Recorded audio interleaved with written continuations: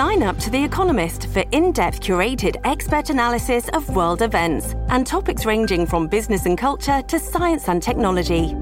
You'll get the weekly digital edition, online-only articles, curated newsletters on politics, the markets, science, culture and China, and full access to The Economist Podcast Plus. The Economist is independent journalism for independent thinking. Go to economist.com and get your first month free. Cats at Night. Now, here's John Catsimatidis. Breaking news, and Lydia Serrani, of course, on my side. Yes, I'm an independent. Breaking news coming out of Saudi Arabia. Jamie Dimon is there, the head of the J.P. Morgan, and I understand he's saying that things will work out with Saudi Arabia. With us to talk about it, we have Steve Moore, one of the country's top economists and a co-host and a host on WABC. Steve Moore, what the heck is going on in Saudi Arabia? Hey, John, good to be with you. And don't forget, 1 p.m. every Saturday afternoon, the More Money Show, so on WABC Talk Radio. Look, I think what's going on is that, first of all, the Saudis for the last 40 or 50 years have been profit maximizers when it comes to their oil. So they almost always do what's in their own economic interest, no matter who's knocking at their door. On the other hand, they also realize they have an important strategic alliance with the United States. And so I think that the Saudis are going to maybe delay a little bit when they stop, with their, cut back on their oil production. But I will say this, though, that this would all be unnecessary, this whole discussion we're having, John, if we were simply producing the oil and gas that we have, if we were doing a drill, baby, drill strategy, which we had under Donald Trump, because then it wouldn't matter what OPEC did or what Saudi Arabia did. Maybe Chinese intelligence is listening in to find out if anybody's violating their oath that they're going to do the wrong thing by us. Well, good point. And if you really wanted to hurt the United States, here's the thing, John. Think about what you just said. Other countries hurting the United States. We're hurting ourselves. That's the point. We're taking a gun and we're shooting it right into our foot.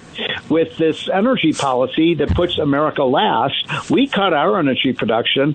All the other countries, including, by the way, China. I want to make sure your listeners know, John, that right now, as we speak, China is building 35 massive new coal plants, bigger than anything that's been built in the United States. They're not concerned about climate change. They're concerned about taking over the world economy, which is their mission. Did they ask John Kerry's permission? Yeah, right. What treaty are they abiding by? Yeah, maybe John Kerry will have to jump on one of his Learjets and emit all that carbon into the atmosphere while he flies over to Beijing to get some to stop. But the point is, these countries are going to do what they're going to do. We have some influence over them. I do think the Saudis, they like $80, $90, $100 a barrel oil. What are we at right now, John, with the price of oil? 80? About 85. $85 a barrel. It went down as low as 76, and then the Saudis panicked. By the way, in the studio with us, we have Tony Carbonetti, who is now a former chief of staff of Rudy Giuliani, and now is a full disclosure, I'm a registered foreign agent for the state of Qatar. Okay. So tell us, and he just came back from the Middle East. No, I'm going on Friday. And tell us what your intelligence tells us. No, I think, Steve, what you're saying is correct, that the Saudis can put out more oil whenever they want, and they've always used it historically to their advantage. When they come to us, it's always for missile defense. The Iranians just attacked us on a drone strike at Aramco, and they come to us for the arms. If we didn't exist, where would they be? Yeah. Okay. Part of Iran. Part of China. They'd be part of China. They'd be the oil emissary for China. Yeah. Right? Yep, exactly. So they need to have an alliance. We've always had a great alliance with them. Put aside some of the personal issues with the current Crown Prince, but they are a valued ally, but they need to act when we ask for something. When we need something, they need to step up. But they made fun of President Biden when he was there. They gave him 100,000 barrels, which is nothing. Which is nothing, and they made fun of him. Yeah, I'm agreeing with you, John. When we ask them to put out more, they should put out more because they come to us when they have a problem, they don't and we defend them. They don't trust the current administration in Washington, don't. Exactly. And they've said that plainly. Bingo. I agree with you. I agree with you too, John. I mean, look, there's an old saying that goes back to the Reagan era that weakness is provocative. We have a weak president, and it pains me to say that. It pains me in the stomach to say that, but we simply do. And I think the whole world learned a lesson when we, put the tail between our legs and our exit from Afghanistan. The fact that we won't stand up toward the bullies around the world, and we won't stand up for our allies. And I think that's one of the reasons that the Saudis are doing what they're doing. I don't think they have a lot of respect, John, do you, for this president? They don't think Biden's going to take out Soleimani. They don't think he would have done that. Yeah, that's right.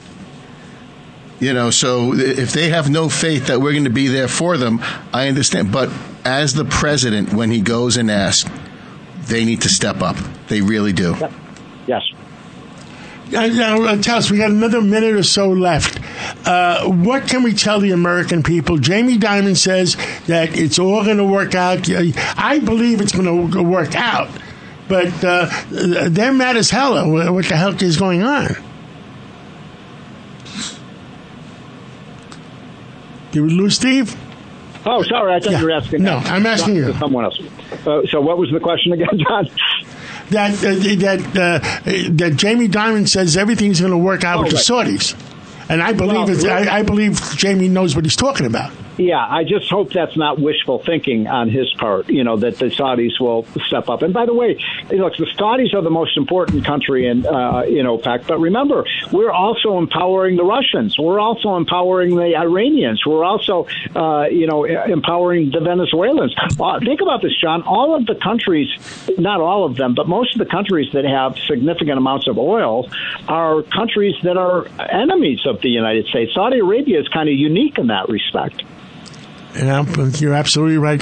Well, Steve Moore, thank you so much for coming on, and we'll be talking to you again real soon. We'll talk to you before you'll go on Saturday at 1 o'clock.